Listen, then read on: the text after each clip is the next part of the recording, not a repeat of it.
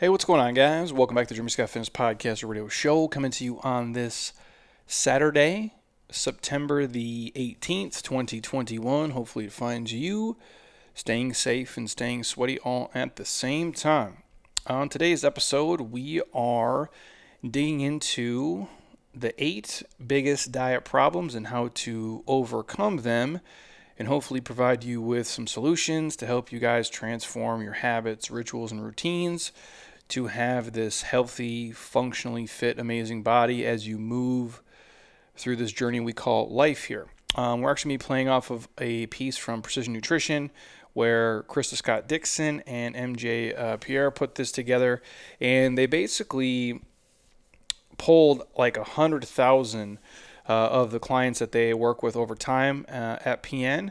And they have some great statistics that I'm going to throw out here and share as well, and then kind of walk through the 8 biggest problems that they found and then some solutions of how to try to navigate that. And I think most of you, if you're listening and you do struggle with your eating habits or your drinking habits, and maybe that's your Achilles heel, or that's your bugaboo, if you will, we can maybe alleviate some of that. And obviously, in theory, we all know we should eat better.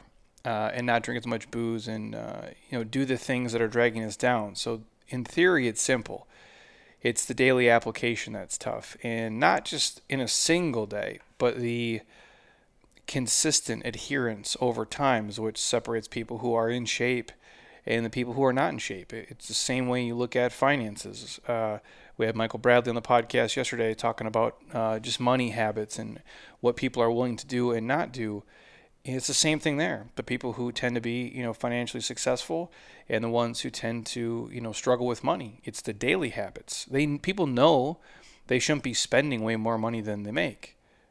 And so in theory, that's simple. It's the daily practice. It's delaying gratification for something that you can't see yet, which is very, very hard to do because it's not fun in the moment. And you're doing something that your future self is going to thank you for. And in the world, I think that's always been tough, but especially today in the microwave culture we're in, it's very tough to see things through when you're not seeing the promise pay off just yet. But before I go deep into the podcast, we are brought to you by, you already know what I'm going to say, my homies at Athletic Greens. The one thing I take every single day. If you're somebody out there who struggles to eat enough vegetables, hand goes up, even myself, this would be the thing that I would take. Now, obviously, real food is always going to be the key. If you can eat everything, then you don't need the supplements. But be honest with yourself. Do you eat like 10 servings of fruits and vegetables every single day, 7 days a week, 365? Almost nobody can answer yes to that. I'm nowhere near that. It's just impossible. Digestion alone, timing, prep, if I didn't have a job, I guess it'd be way easier, but I don't know if my body could handle even with that. So obviously I supplement with Athletic Greens. I eat the best I can around that. I'll throw in bananas, blueberries, asparagus, these things, but that's not nearly enough. So I rip a pack, throw it in water, slam it, and I'm good to go. It is the best tasting greens on the planet by far. I used to play this stupid game in college. It was Edward 40 hands, where you tape 40s to your hands. Like Old English or Mickey's Ice House, malt liquor, disgusting. And I couldn't drink as fast as some other people. So by the time I got to the second 40, it was like piss warm, and I had to choke that down. And I did that, and that was stupid, and I was an idiot. And so if you can drink that, you certainly can drink Athletic Greens. So if you guys want to check it out, the site athleticgreens.com/Jeremy Scott will give you a year's supply of free vitamin D and 5 free travel packs for their first order. And if you've heard me talk about it a million times and you're still on the fence, or you have another greens product but it tastes like hot trash, hit me up and I'll have Monica send you a pack right to your front door 100% for free. I don't care where you live. We will get you a pack. You can try it, then get hooked up with all the free stuff. Otherwise, if you're ready to jump on the train and get a free year supply of vitamin D and 5 free packs, athleticgreens.com/Jeremy Scott gets you hooked up. Also, we're brought to you by my homies at Beam CBD. BeamTLC.com. If you put the code in Jeremy Scott, you get 20% off all products, 35% off all subscriptions. It's my nightly CBD sleep aid. There is no THC in it. It will not get you high, but will help you stay asleep and fall asleep, and you'll wake up feeling like a badass, not groggy and tired. Heather also uses the tincture and the salves. If you guys want a sample of that, we have those laying around too. I'm happy to send some out to you. Again, it's not habit forming. And if you struggle with sleep, which is going to affect obviously your hormones, how lean you can be, how much muscle you can build, I would check it out. Again, the site beamtlc.com. The code is Jeremy Scott, or hit us up for a sample. I got a couple other sponsors here. I'm going to throw the Joey's Hot Sauce sponsor into the show notes. My homies at JLab Pro, where we get our protein, turmeric, collagen, and krill oils. JeremyScottFitness.jlabpro.com. They almost always have discount codes if you guys want to check out their stuff. The collagen, we always have a discount code, and also the protein as well. Also, we do have a free supplement guide. If you guys have never checked it out, hit me up. We'll send it to you. And then last but not least, we're brought to you by our friends at Kettle and Fire Bone Broth. This is the best tasting bone broth there is. If you can't tell, I'm a huge fan of eating and drinking things I like. For a long time in my life, I used to drink and eat shit just for the purpose of it. I'm kind of over that. When I was dead broke, I used to eat tuna and oatmeal probably 3 times a day. And I know that sounds like a disgusting combination, and it most certainly is. But I found if the oatmeal was kind of, how do I say this, soggy, like I could dump the tuna in there, mix it up together, and I could choke it down a lot faster. Basically just like bite, chew, swallow real quick.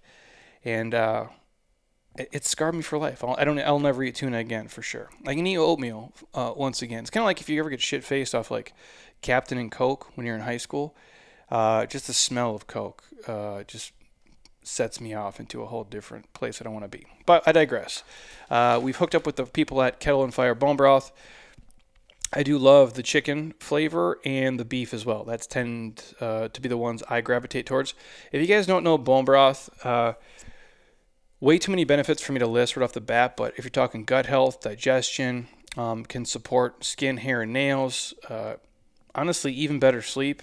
And for you guys who are into, keto, paleo, or intermittent fasting, it can help kind of enhance those results. And again, I like these guys not only for the flavor, but they don't add a bunch of extra sodium, no fake colors or sweeteners, no antibiotics nor hormones, and no added preservatives. It's about as real as you get. If you guys want to check it out, I can hit you up with the link. Otherwise, if you do go on the site, you can always use the code SCOTT, SCOTT20, for 20% off all of their bone broths. I sometimes like to sip this as I'm making my meals, or especially in the wintertime, or at least when it's not 120 here. I'll throw that into the mix, and that's kind of how we do things. So, again, if you guys want to check it out, Kettle and Fire Bone Broth, I can shoot you guys the link. Otherwise, if you hop on the site, you can always put in the code SCOTT, SCOTT20, for 20% off. So, we are going to talk about how to overcome the 8 biggest diet issues most people have, per the poll here from Precision Nutrition. Oh, also a reminder, you guys, we do have our intermittent fasting for fat loss program kicking off. It's 28 days long. The site is jeremyscottfitness.com/intermittent-fasting. I'm going to put the link in my Instagram bio by Monday for sure. It'll come out on our newsletter Monday as well. If you guys are not in the newsletter, hit me up. I'm happy to add you guys to that so you get all the free stuff that we send out there. But we tend to run this program once a year. We've updated some of the workouts to throw in some of the Sunday Advanced Metcons in there. But again, we walk you through all the dieting protocols of kind of how to fast, honestly. Like we walk through kind of like an outline of what like meal plans would look like. We walk you through obviously all the supplements and those things, but different protocols to find what would work for you in your lifestyle. It doesn't mean you're going to fast every single day. You're not going to eat exactly the way that I eat unless you really wanted to. But we give you options based on how you're training, what you do for work, when you train, and just what your overall goal is. And so it's kind of a neat way to get a deep dive into intermittent fasting. And then obviously we take you through the workouts as well and rip your face off with those. So we're kicking that off, I believe, if I'm looking at my sheet right, October the 4th. But you have 14 days from now to register. And I'm happy to give you guys a small podcast discount code if you're interested in that. Again, that's our 28-day intermittent fasting for fat loss challenge kicking off October the 5th. and we'll hook you up with a couple of bucks off if that makes life easier and you want to learn more about fasting and get to kind of, pick my brain and then obviously work out with us as well. It can be done anywhere. As long as you have internet access, you can do the workouts, read the info, and we can coach you where you are at. So again, jeremyscottfitness.com/in-a-minute-fasting. So I'm going to go through the biggest issues that they found with people's eating. And I'm going to read through more than the top 8, but I just want to go through the biggest nutritional challenges people tend to have. And this maps pretty close to what I've seen here over the past, let's say, 15 years or so. My demographic might be slightly bigger, and each one of you can probably relate to one of these in one way or another, because we all have a struggle, right? With everything in life, and it's different degrees of that. I think a lot of times on the outside, people think fitness professionals or people, whatever the hell you call what I do for a living anymore is. Obviously, I still coach humans, and that's a huge part of my day. But with the internet, we film so much content, and then we're presenting content. We're sharing these things with you guys. We're designing workouts, programs, and then we have to do our own stuff. And I think a lot of people will say, well, these guys love working out. It's all they ever want to do. It's super easy for them. And most of the time, it's true. Most of the time, I really enjoy training. Most of the time, it's not like pulling teeth. And I want to be here. And I always know the benefits, and I always know the payoff. But there's days where you just lack motivation, or you're tired, or hangry, or you got 14 other things going on in your life, and the last fucking thing you want to do is push yourself through a grinding workout, which is why I would tell you guys to integrate things like play into your life and fun fitness activities outside of the gym, hiking, biking, paddleboarding, swimming, you name it, whatever you enjoy doing, do more of that shit. And honestly, just today, right now, I'm tired. Had a busy week so far. I have dinner tonight with friends late, which is, late for me is anything after probably 4 o'clock, so I'll be on the struggle bus. And then tomorrow we're going to the Vikings game, which will be super cool. But I didn't want to train today. I'm on the bike, I'm riding it, I'm pushing a sled, I'm doing walking lunges, I'm just gutting through it. And we all have that from time to time. And then some of us have it with eating on a deeper level, where there's this lack of either motivation or, how do I want to phrase this? There's a lack of urgency in getting your shit together in terms of how you eat and drink. And a lot of times most people don't change it until something makes them change it. They have a heart attack. They're pre-diabetic, or they become diabetic, or they have a loved one pass away because they were obese and they had some health issues, and it was their wake-up call. And hopefully this prompts anybody out there who's struggling to, kind of flip the switch and not wait until you have some catastrophic moment, because that's, we're in the epidemic of obesity and not being healthy and not really controlling the shit that we put in our body. And all of you can relate to one of these. So if we asked everyone who's listening right now, what is the biggest nutritional challenge you have? And per the poll here, number one, by 63%, emotional and stress eating, right off the bat. Now, if I share a personal story super quick, I don't really fall into this often, if ever. Honestly, when I get super stressed, which is honestly, knock on wood, pretty rare, I tend to go the other way and not eat and really just kind of forget to eat because I feel so shitty. I know a lot of you go the other way, where you want to just, drown the stress or drown the emotions in amazing food, which sounds awesome at the time. The problem is it just digs that hole deeper for you to get out of later. And if I'm a little bit stressed, that I might kind of gravitate towards that. But if I'm really feeling it, where it's just like you have this overwhelming uncertainty or anxiety, I guess I could go back to the early pandemic when they're saying a lot of shit that, thankfully never came true. I had a couple of days there where I was like, fuck, dude, I didn't eat the whole day, which is not, uncommon for me, but I didn't even want to eat. Like I'd work here all day. I'd get home at like 5 o'clock, and I'm like, I don't even want to eat anything, but I know I have to, or I'm gonna, wither away to nothing. But a lot of people go the other way, and they overeat and they binge eat when they're stressed and they have emotions, and that's kind of how they cope with it. The second one is just lack of planning. A lot of people, they fail to plan the meals. And I'm not saying you have to map out every single meal every day, but you should have a general idea of kind of what you're doing. But lack of planning was number 2. Cravings is number 3. Snacking, even when you're not hungry, was 4, because a lot of people with boredom. Eating too quickly was next on the list. Having a sweet tooth. Next one would be eating out frequently. Next one to that is large portions. After that, we're talking wine and alcohol, which I do think for a lot of people that is higher on the list, but that is where it ranks here. The next one, people don't know what they should eat, which is hard for me to believe. I understand that in some context, but you should eat real food and fruits and vegetables. Like, that. Like, it runs, it swims, it flies, it grows from the ground, and that's it. Like, that's the game. Like, real food. Things that are not overly processed like crazy. But that is on the list here. Obviously, people who don't like to cook is next on there. Then there is family and peer pressure, which is next to an unsupportive environment. Now, I know some people do have, again, all of you have one of these, most definitely. If I was to be honest and look at myself, what is the one that I would struggle with the most? I guess eating too quickly would be my biggest thing, but I've gotten way better at that. I used to struggle with the lack of planning, and I used to give into cravings as well, and then eating too quickly. But now I've gotten to a good place in my life. But again, it's taken me forever to get here. But a lot of you might have family and peer pressure number 1.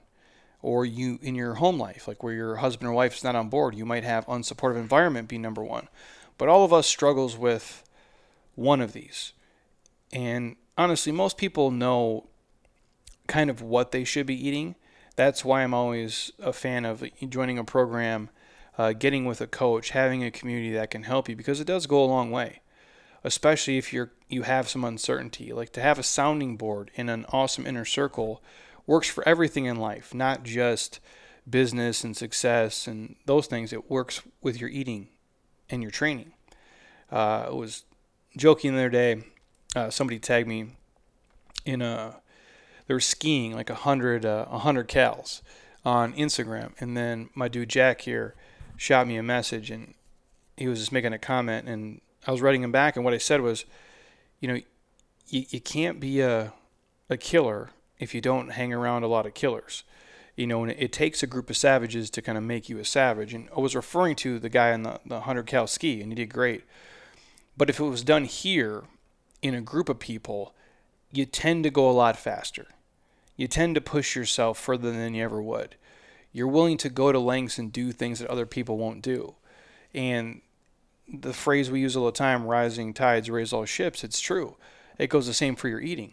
If you hang around a bunch of people who, only drink beer and eat fucking cheese curds all day, like, you're probably going to be those people. If you hang around people who make healthy food choices, they drink water, they eat real food, they like to throw vegetables into most of their meals, you're probably going to gravitate and be like the middle of those people. It works in everything in life, and your training habits, eating habits, drinking habits, and lifestyle habits tend to map and mirror the people who are closest to you. If you don't believe me, step back for a second and take a good look and see where you're at. So if we go into the biggest challenges, like the first one, number 1, I can't stop, stress eating and emotional eating. What you have to do is understand when this behavior is occurring and who it occurs around and what sets it off, right? Is it every time you talk to your mom, every time you talk to your dad?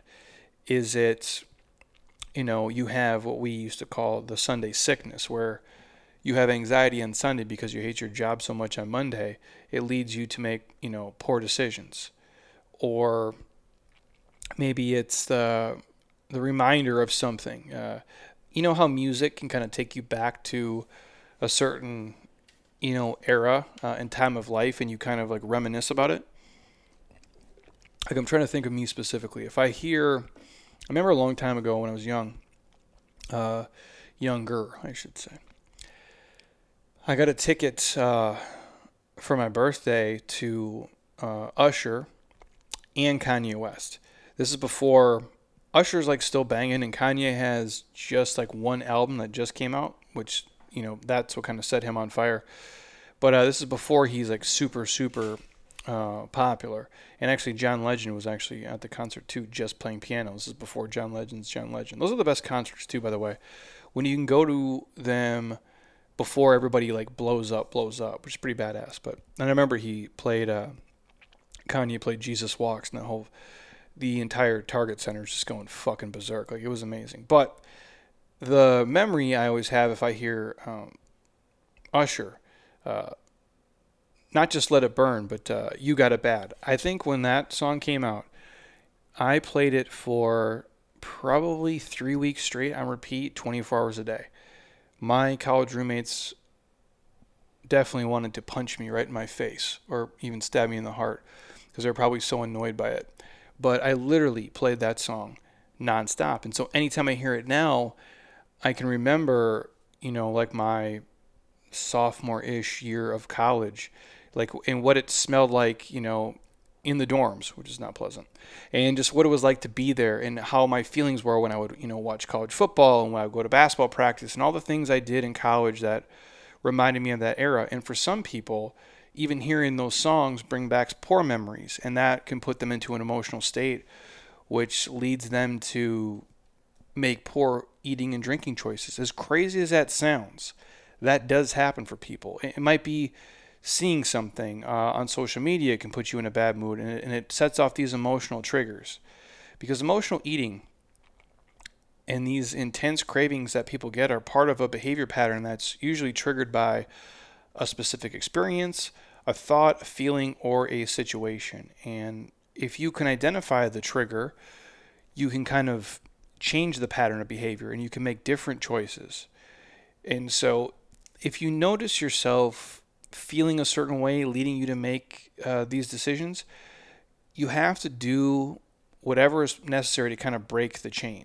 And sometimes it's work related, right? And I don't have kids, and so I know a lot of you guys that might play into it, where your kids are acting up and doing like some crazy shit. That would be tough. I know a lot of people, if you watch the news, that can set people off, which is why I do not watch the news and believe any of that horse shit they throw out there. But if it's your job and those things, you have to really identify why and kind of apply this kind of step-by-step strategy to build alternatives. Instead of eating cinnamon rolls, you're going to do X, replacing the activity with something that is actually beneficial. But the biggest key is to identify what sets you off, when it sets you off, and what are you going to do next time to kind of break the cycle of what's been, pulling you into making these poor food choices, which does make you feel good in the moment, which is why it's so tough. But in the big picture, it just digs your hole deeper if you're trying to lose weight or, make a real lifestyle change. The second one here, the people who don't plan meals. And the survey that they threw out had 53% of the men and women check the box. And the good news is there's a really easy way to solve this one. You have to really think about the importance of planning meals like anything else in life. It's why I will talk about, tracking macros with people so often. Is it fun? No. Is it boring? Yeah. Do I honestly like looking through food logs? No, it's super boring to see what, Roger ate on a Wednesday, but it does help him and it holds him accountable. And then there's an education process that goes into tracking macros so you make better food choices in the future. So you understand what a banana is. You understand what 14 ounces of steak are. It's a cycle you just have to go through. And not forever, but you manage it like anything else you manage in your life. And it's not for everybody, but for a lot of people, I do think that initial logging period is important. And over time, it becomes just like this habit and routine of where you probably don't even have to log it because you just know. and you know how you look. You know how you're moving. You know how you're feeling. It's the same thing with planning meals. If we go two opposite ends of the spectrum, right? Like on the one hand, you got the person that puts no effort into what they're going to eat later in the day, tomorrow, or the rest of the week.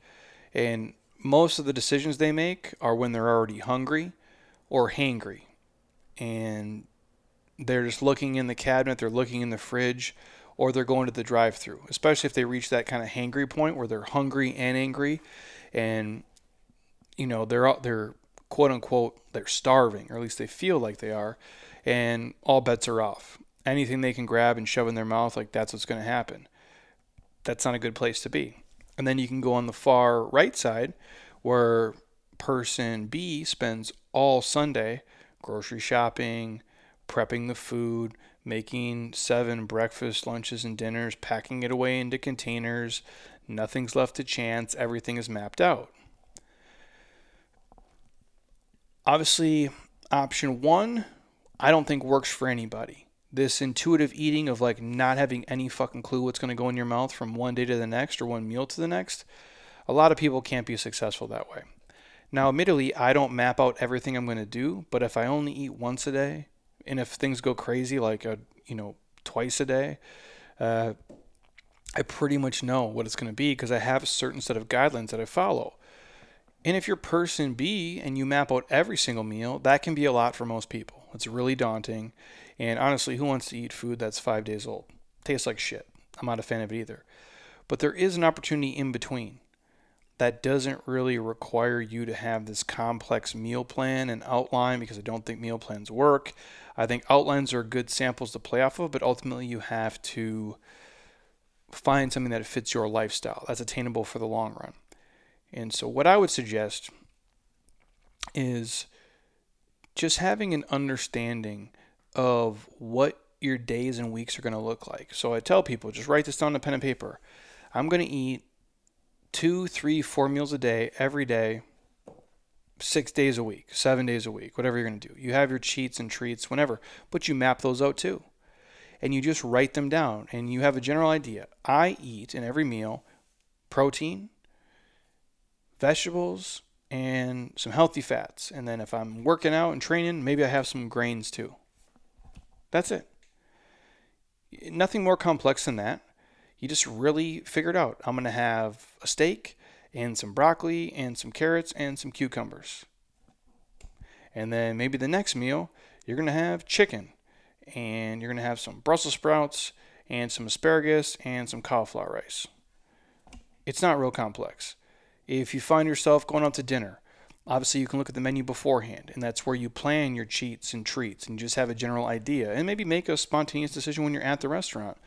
But if you're really worried about it, like, you can always get a salad and you can always get vegetables if you don't want to eat French fries. Or if you want to eat the fries, fuck it, eat them. And then just make sure the meals before and after obviously make sense because you're having a general outline and this has been planned out for a day or two ahead of time. Again, you can always check these menus online, you guys. It's not rocket science. I do it every time we go anywhere. And you'd be amazed at like how simple that approach is to not only increase the quality of your meals, but the quality of your life and taking, out any anxiety you're going to have. And again, meal plans that are mapped out for you really do suck. They don't help you in the long run. I'd rather, teach you guys how to fish than just give you a fish, because the minute you got something thrown at you, that meal plan tends to go to shit. Unlike tonight, we're going out to dinner with friends, and admittedly, I've went out to dinner way less in the last 2 years than I have in my entire life, and probably for the better, honestly. Like, I'm way healthier now, and not that I make poor food choices, because I really don't when we go out to eat, because I don't want to feel like shit. That's what drives almost all my decisions. And it's an Italian restaurant, but they have steak, chicken. They do have pizzas there too, which look great.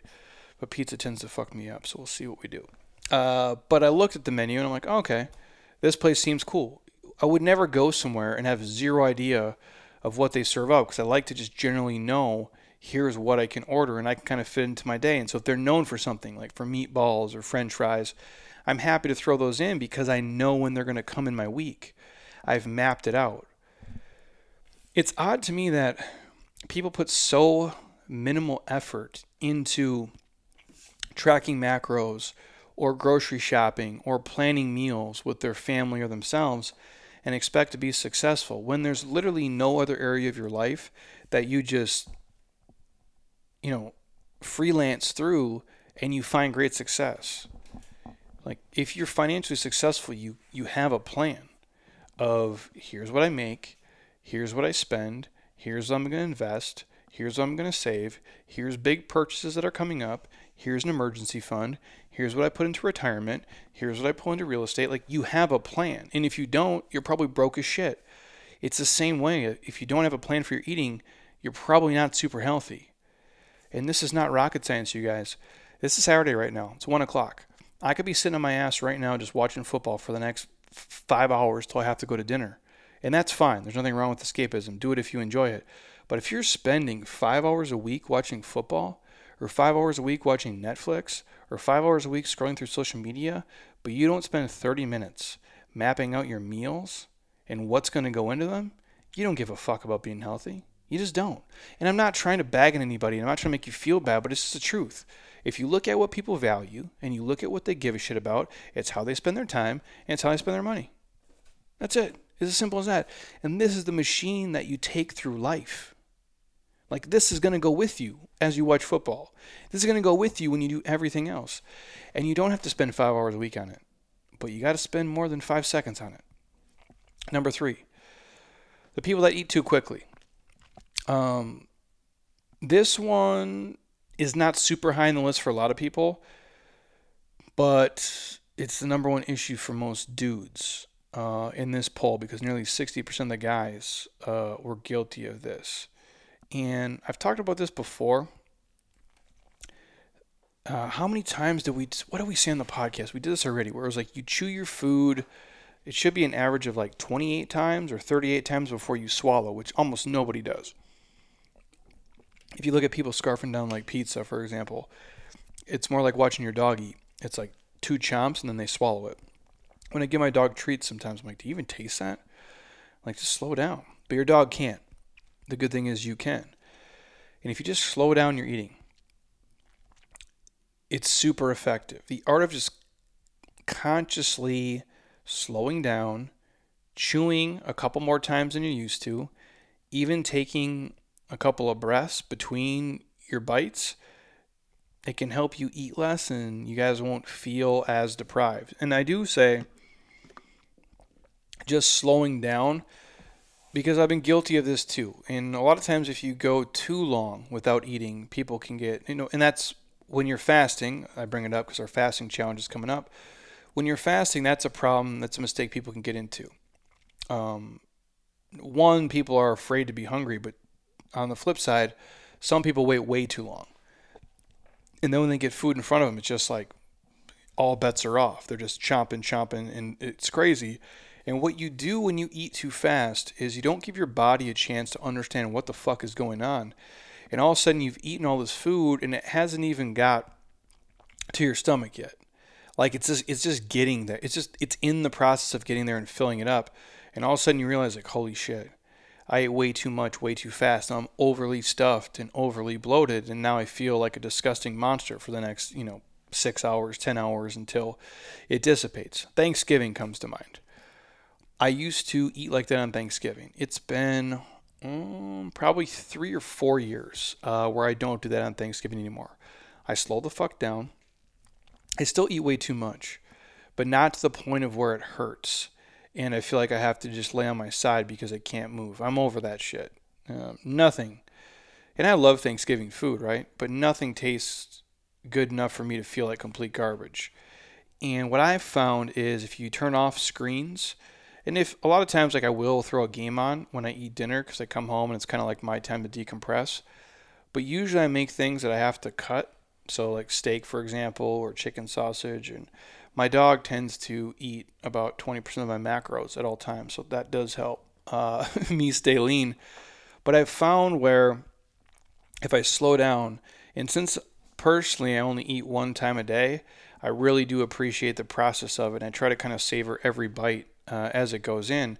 And what I found over time with drinking water with my meals always, I tend to kind of fill up and then I let myself kind of sit there and I don't speed through the process. So if I eat steak and potatoes and let's say asparagus, I take my time, I eat it, and then I just sit there. I let it digest, I hang out, and then even if I'm hungry, I just wait. I'll try to drink at least like 50 ounces of water. I like to buy the big 50 ounce actually jugs because it's easier for me to kind of control it that way for some reason instead of like having a gallon, which I think gets real disgusting in a hurry. But I do that, and all of a sudden I'm like, you know what? I was gonna go grab, some more potatoes, or I was gonna go make myself an Ezekiel muffin with peanut butter, but I don't need that right now because I'm actually full. Now, if I speed through that process, I'm gonna shove in so much shit. Before you know it, I'm gonna have consumed 1,000 calories more than I wanted to or needed to. So the art of just chewing your food more, really being mindful when you eat, and if you can be a normal human and have a conversation with like your husband or wife, I do think that does slow it down. What I've noticed is when I was younger, we used to eat out with friends and I would just scarf my food down. And I'm not saying I don't do that from time to time, but if I'm in a real conversation with real people, not some surface level shit where you're like, oh, how's the weather today? Like that's so, I cannot stand that nonsense. It's the number one most worthless conversation topic in the world is talking about weather, and people do it all the time, especially here in Arizona. Oh, it's hot today. Yeah, I know, dude. It's the fucking desert. It's always hot here. It's like being in Minnesota in February. Oh, hey, Rick, it's cold today. Yeah, we know, dude. You betcha. Yeah, it is always cold there. My point is when I'm having a real conversation at dinner with somebody, and it's engaging and it's real stuff, whether we're talking about health, or families, or finance, or future planning, or reminiscing on memories and just shooting the shit. When I'm engaged, I tend to eat much slower because I'll eat, I'll take a bite, and then I'm talking. And I'll sit there and then I'll go back to it. And I tend to eat way less out at dinners, doing it that way, than if I was to go by myself and get a pizza because then I'd just be a complete fat ass, and I don't want to be that. So chew your food longer. Try to engage in the process of eating. Slow things down. Drink water with it. And I think that can help. Number 4, the sweet tooth. The people who love chocolate, cookies, M&Ms, or anything rolled in sugar and fat. That's normal. I would say about half of people probably struggle with this. It's typically not just the sweetness that appeals, to your taste buds, your belly, and your brain. It's the combination of sugar, fat, and salt that makes food so fucking irresistible. There's even a special name for it. It's called hyperpalatable. And a lot of times people will say sugar is as addictive as cocaine. I've never done cocaine, so I don't know. But I'm going to guess that that's incorrect.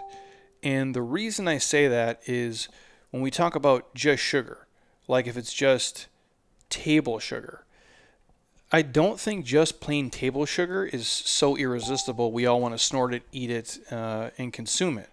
Like, I don't think that's the thing. Now, if you gave me the world's best cinnamon rolls, they got a little bit of salt, they got sugar, and they got some fat in there that are like hot, warm. Like the first, I'm trying to think like something. Like, I don't love Krispy Kreme. No knock on them. I'm sure they're a fine company. I have not had a Krispy Kreme in probably 13 years, 14 years, 15 years, who knows. But I remember when I had the first one in college, actually. Was I a sophomore in college? And we were traveling, and I remember we were at a Krispy Kreme, and it just came off the conveyor belt, and it was hot. And that shit melted in my mouth. I didn't even have to fucking chew it. And I'm like, what is this? I need more of that right now in my life. And then I had a couple more, and I got sick of shit. But I get how that is super addicting because it's a combination. There's a place here, Chelsea's Kitchen. I think Chelsea's Kitchen still does them.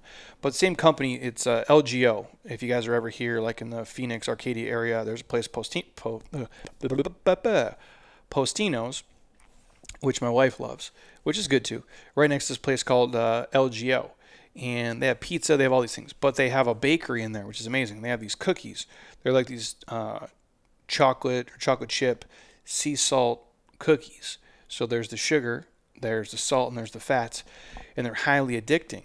That, my friends, is that hyper palatable, what we're talking about. That's what drives us in. And almost all of us are susceptible. I'm losing my fucking mind here. Can't even talk. Almost all of us are susceptible to falling into that trap. In fact, the food manufacturers use that kind of flavor formula to create products that you can't stop eating. It's great for sales, and they know how many you want to eat, and they know what it does to you and how it affects the brain, how it gives you like kind of that dopamine hit where you're just like you keep coming back and back and back. And the biggest challenge with these foods is that they're available and they're everywhere all the time. If the food is in your house or in your possession, either you or somebody who you live with is going to eat it. That's the game.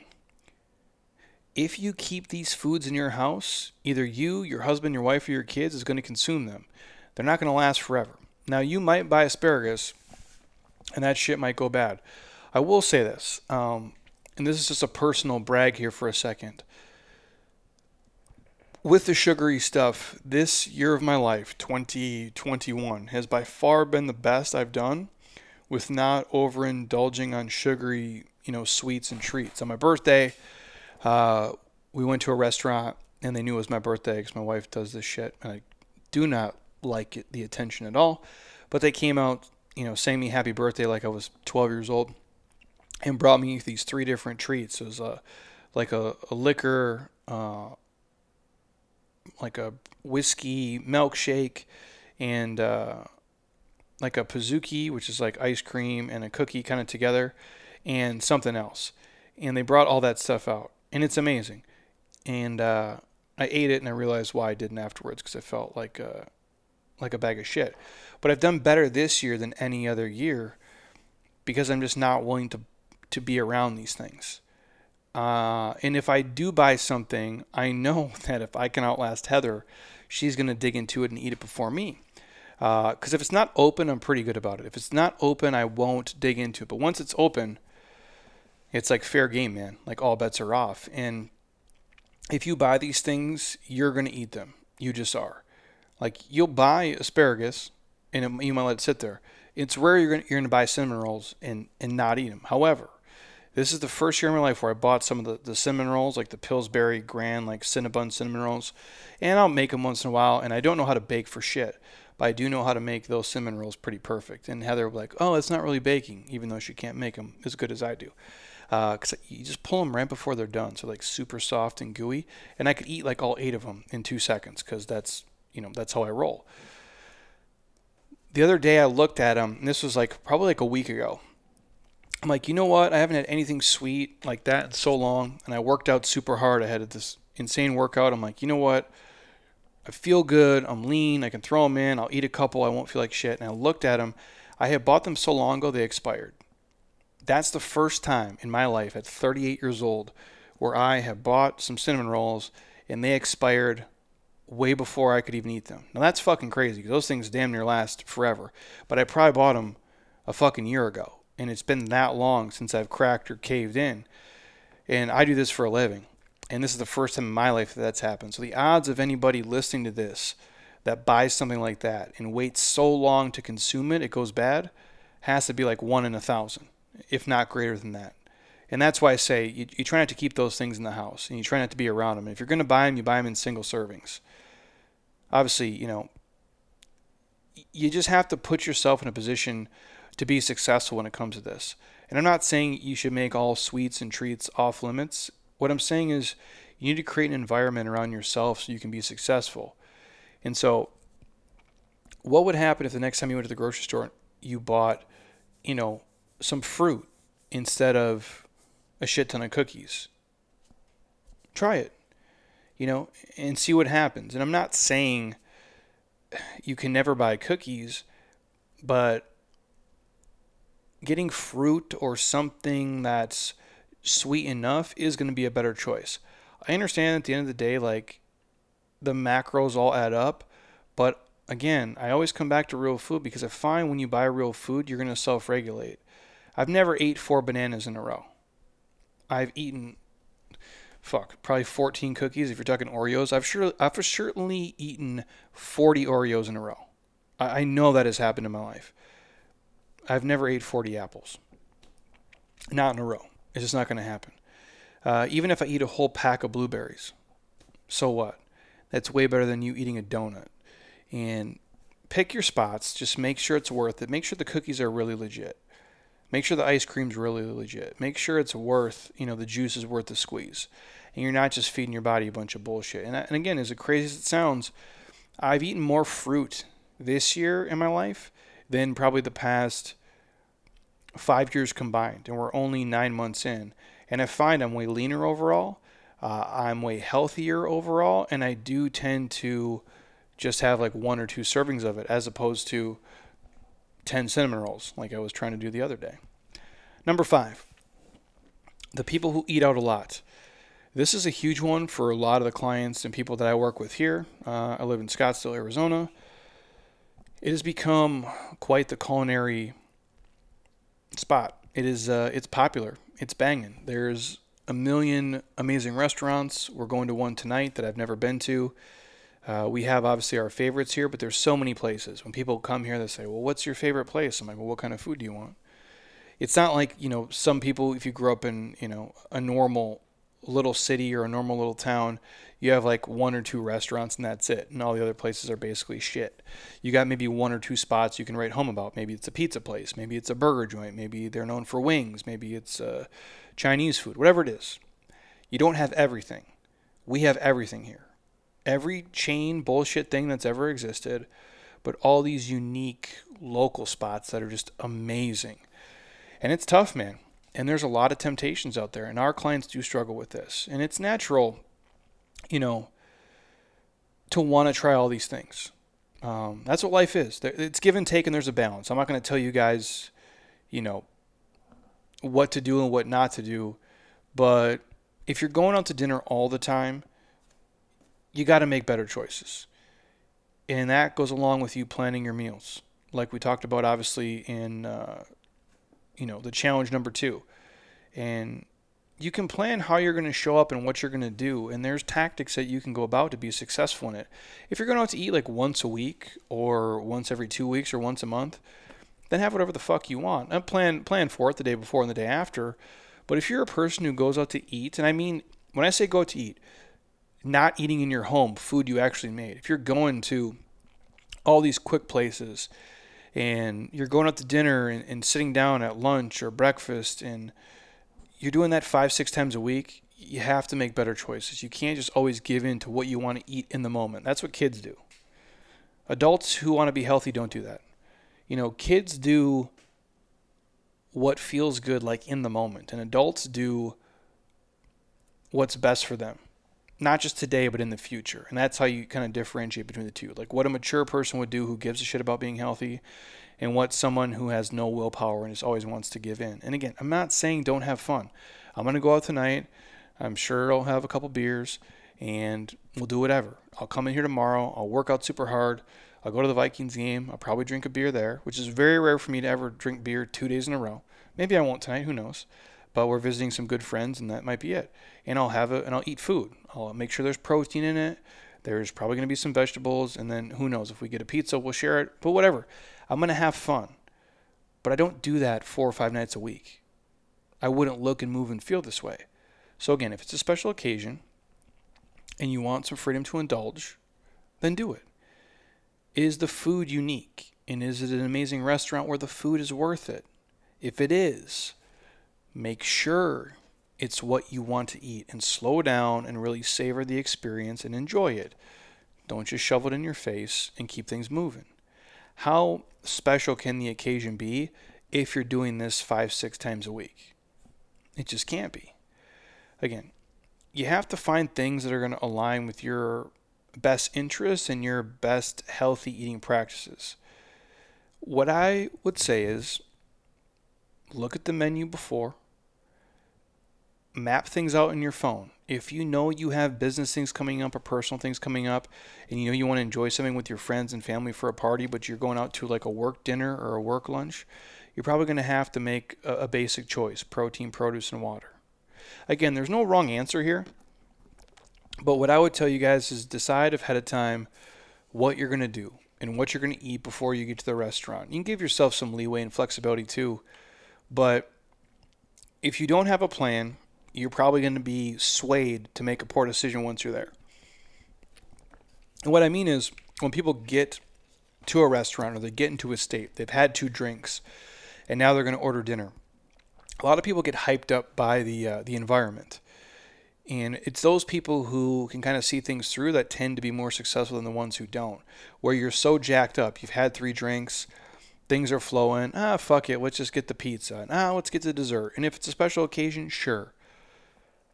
But if you're doing this consistently and you're having like eater's remorse and drinker's remorse and you feel worse and worse every morning you wake up after this, that's when you have to take a positive step in the right direction. So if you're somebody who is going to eat out a ton, that's just your lifestyle, that's who you are, you're not going to slow down, you're not going to change. Some of the basic things. 1, order like plant-rich meals. Shoot for something that has vegetables as like half the plate. Choose a lean protein. Chicken, fish, leaner cuts of steak are fine too. Avoid the breaded food and the fried foods. Those are typically poor choices. Always ask for your dressing on the side and obviously use it, responsibly. Don't drench, your basic green salad with, 400 calories of dressing. It's not a good look. Like we said before, eat slowly. And if you can, stop when you're maybe like 80% full.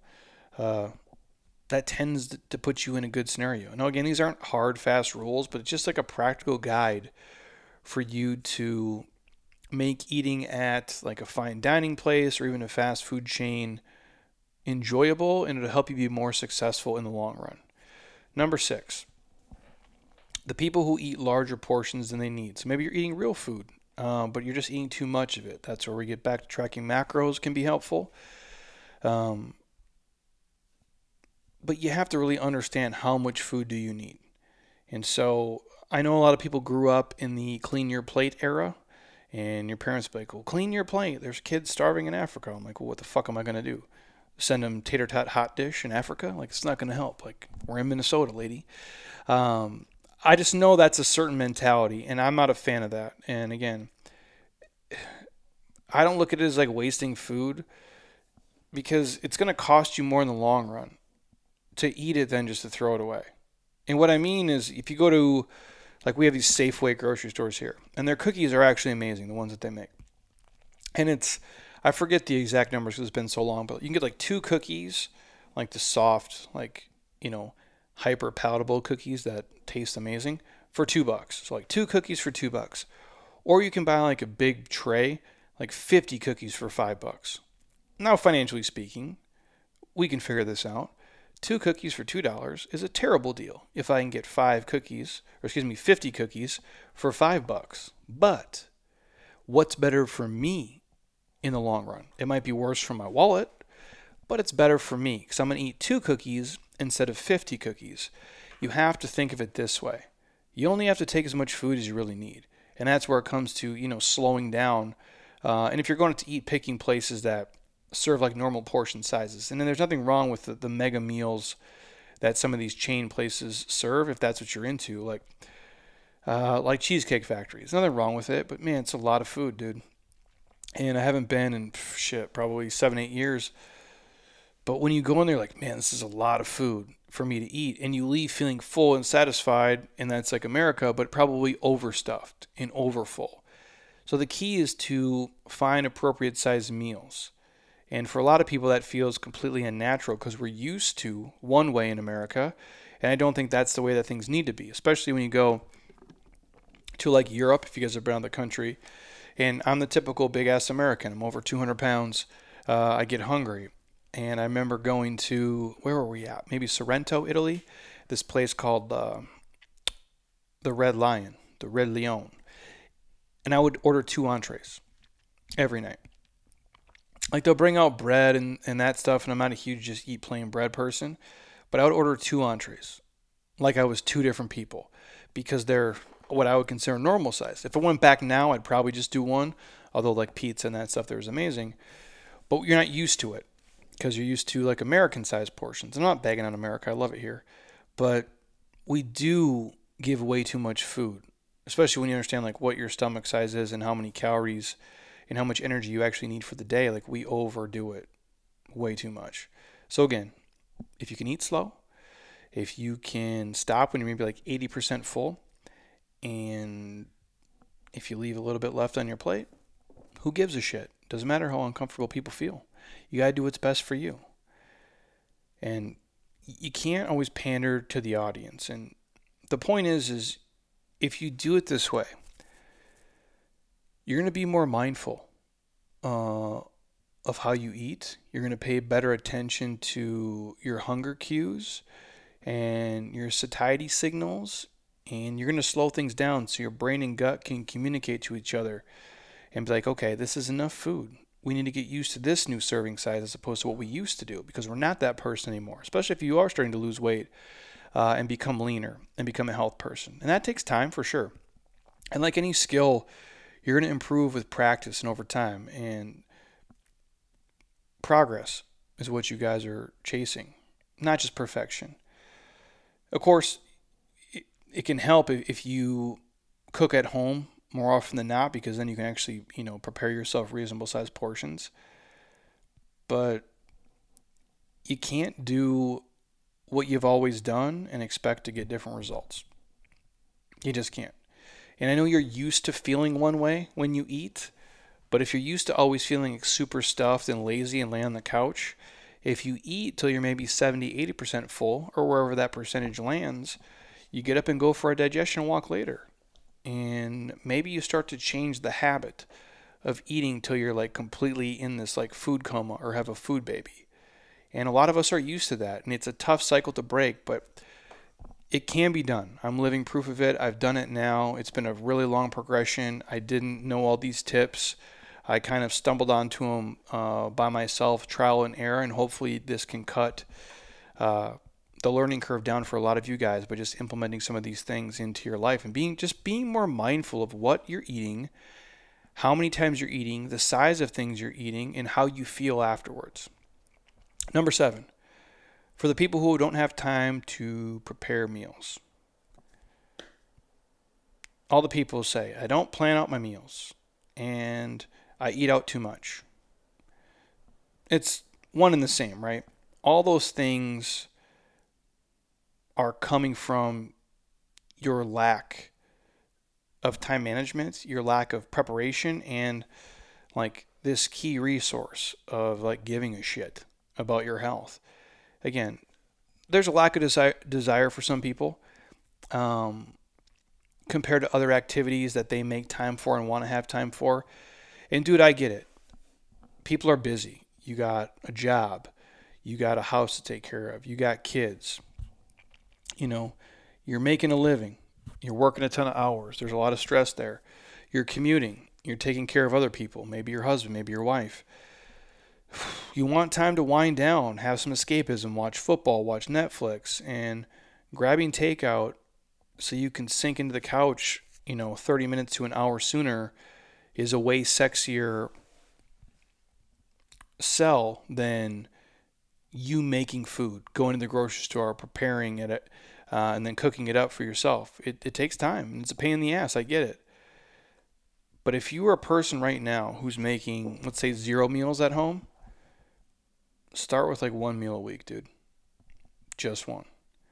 If you're someone who's making 3 meals a week right now at home, could you find time to make 4? And if you can make just 1 extra meal, you'll be taking a huge positive step in the right direction to change your behavior and improve your overall health for the rest of your life. That shit's real. And that's how like lasting transformation begins to happen. It's one tiny step at a time, not by changing every single thing overnight. That can't be done. I didn't do it that way. You guys more than likely won't do it that way. So you have to figure out like what's an actionable step you can take right now, which doesn't seem like much, and just try it. Try that out. If you can just do one thing, and then practice it the next week. And over time it becomes easier. And then you ask yourself, could I cook another meal at home? Again, we're striving for progress here, not perfection. And it's what I say to people all the time when they join our programs, like our fasting program coming up or the 47-day maybe. I'll ask them, I'll say, hey, if you're eating out every meal of the week, like if you are a person who eats, pick a fast food chain, Culver's, McDonald's, fucking Pizza Hut, doesn't matter. If you're eating Pizza Hut 7 days a week, you know what? Maybe cut it to 6. And that doesn't seem like a lot, but when you invest that over time and that compounds, that's 52 times you didn't eat at Pizza Hut that you used to eat there. How crazy is that? And honestly, on that journey, you'll get better. It doesn't just stay stagnant at one. If you do it one day, you're like, this week I'll do it 2 days. And all of a sudden now we're at 100 days that we didn't go eat fast food that we used to. It's those little changes that people think don't matter. It's like why doing 10 minutes of mobility every single day is huge. It'll change the way that you move and feel for the rest of your life if you invest 10 minutes to doing mobility and soft tissue work. If you're listening to me right now, and I don't care how old you are, you could be 55 for all that matters, but if you're 25 years old, you're listening to this, you're 35 years old. If you just save $10 a day for retirement for the next 25 years, it's going to change the scope of what your financial future will look like in retirement. As dumb as that sounds, $10 a day. That's it. It's these little things. Your eating is the exact same way. It's the small changes that are stacked up over time that end up being the big changes.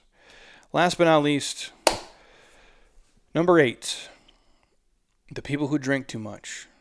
Too much booze, wine, beer, whiskey, if you're into like Trulies and White Claws. I've never had a Truly or a White Claw. I don't really think that's kind of my jam. It seems disgusting. I don't like sparkling water either though.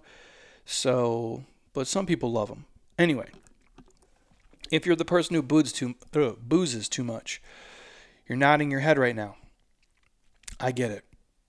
And so do like 30% of the people that are pulled on this list here. And honestly, I do think a lot of the athletes and clients I work with, this is kind of like their bugaboo too. Not as many as it used to be. A lot of our people here are becoming way smarter and way healthier, which is awesome to see. But booze is a tough one, man. People get into it. 1 drink leads to 2, 2 leads to 3. You get kind of caught up in the hype of the party. I love Heather, and she's great, and she's way better now than she used to be. And we used to be young and stupid, and I was right there with her. Like, I drink 20 beers and then headbutt the wall and pee my pants, some real stupid shit. But she'll get kind of hyped up in the moment. I'm only going to have a drink, and then all of a sudden your friends are talking, it's flowing, music is on, you're in the mode, and it changes your state, your physiology changes. And all of a sudden you're like, well, shit, I've had 6 glasses of wine, and now you're like a walking disaster. I get how it happens. Or it used to be a glass of wine only on the weekends. Then it was a glass of wine every single night. Now it's 3 glasses of wine every night. I've seen the progression happen for people over long periods of time. And it's easy to wander into those habits. It's easy to wander into debt. It's easy to wander into being overweight. It's easy to wander into being a lazy ass. It's really simple to do because it's just like the reverse. It's the small habits over time that stack up and can work against you just like they can work for you. So maybe you're the person who drinks 2, 3 glasses of wine at night, and you're wondering if you're relying on booze too much to kind of take the edge off. Or maybe you don't during the week, but you go fucking hard on the weekends. Most people fit into kind of one of those 2 boxes. And even if you don't have, like a serious problem, but your drinking habits, they're affecting your ability to lead a healthier lifestyle by messing with your sleep, affecting your judgment. I mean, you get like late night nachos, ice cream, cookies, whatever it is. And because obviously booze is going to, stimulate your appetite, lower your ambitions, and you tend to just make poor decisions. I can't tell you how many times in college on a Thursday night I was 10 drinks in and just making some really, really poor phone calls and poor life decisions. We've all been there. And you wake up and you can't find your hat and you only got 1 shoe on and you either got to walk home in the snow with 1 shoe or call your roommate. We've all been there. And alcohol is what's doing that. That's not, you normally wouldn't do that. But because you got liquored up and you didn't give a shit and you had a one-track mind, it took you to a rough place. And how many times in college, too, where I put a pizza in and then passed it on the couch and woke up in the morning and the oven's still rolling and that pizza is like a small black circle. Just the point is it doesn't lead you to make great eating choices and drinking choices. I've never met anybody who woke up at 6 a.m., started watching College Game Day here, pounded 10 beers, and then later in the afternoon they went through a Metcon and then we're having a protein shake and some athletic greens later in the day. Maybe it happened, I don't know, but I tend not to chase Budweiser with protein and greens. It's not a great combo all the way around. My point is you don't make great choices after you're getting fucked up. So you have to ask yourself, what's one action you could take to feel better about, the way that you drink? Like, could you have 2 glasses of wine a night instead of 3? It's a good place to start. Could you drink more slowly so that maybe the glass of wine lasts a little bit longer? Just put some kind of governor on there for yourself. I don't know, but it could help. Or could you have a glass of water in between your cocktails, which is a great, honestly, way to not feel like shit and honestly stay hydrated. You just have to be real with what's dragging you down. And if your alcohol intake, isn't, fucking up your work and family life, I'm not saying slam the brakes on it and don't drink booze, but if it's holding you back from being healthier and happier and looking and moving and feeling the way that you want to, and if it's stealing your results that you put into the gym, you have to ease yourself into like different habits, and you have to notice how you feel. And that's the big key. How do I feel when I don't drink for a day? How do I feel when I have 1 drink versus 4 drinks? How do I feel when I have no drinks? Because better self-awareness and better body awareness can result in you making better choices overall, because you don't want to feel like a run-down bag of shit, which alcohol tends to do when you're doing it in abundance. So again, you guys, those are just the 8 biggest diet problems per this little precision nutrition piece. And a lot of these echo what I've seen here in the gym and online over the past 15 years from people. And hopefully this helps kind of navigate that. And what I'll say before I go is you got to be honest with yourself. And it's hard to do at times, because usually the thing that you're still holding on to that you don't want to give up is something you really enjoy. You like the taste of it, the flavor of it. You like the way that it makes you feel. It relaxes you. It's a de-stressor. It's whatever it is. It brings back a memory. I understand that. I really do, you guys. I had it for a long time. I was never really addicted to food stuff, but there's patterns we fall into. And I did it with alcohol for sure. I did it with chewing tobacco for a long time, and it just became part of what you were doing. And we want to look at everything else around it. And so I'll get people in here, and I know wine is their problem. Wine is the thing that holds them back, whether it's red wine or rosé or whatever the hell it is. And they drink way too much of it. And that's what's making them not be as lean as they want to be. That's what's stealing some of their hard work in the gym, is the booze. And they'll do everything around it. Track the macros, make better food choices, do all these things. But the alcohol is just too much in abundance, and they're not willing to look themselves in the mirror and be like, you know what, that's the thing that's fucking me up. If I cut back on that, then I'll see the results I want. But it's painful because it's a thing you like to do. That's where the sacrifice comes in. That's where you are doing changes that are going to require a little bit of pain. And I think sometimes, and I'm not saying like pain like you're hurting yourself, but we think of the gym in that way. And I'm not saying work out till your body is so sore and it hurts and you're like run down and broken and injured, but there is something to be said about when you push yourself in the gym, like you're riding a salt bike and your legs are burning and you can't breathe and it's fucking terrible. It's going to change you. When you're pushing a sled and it's like your calves are on fire, your heart rate's through the roof, and your quads and your ass are just filling with blood, and you're like, man, this is brutal. That's going to change you.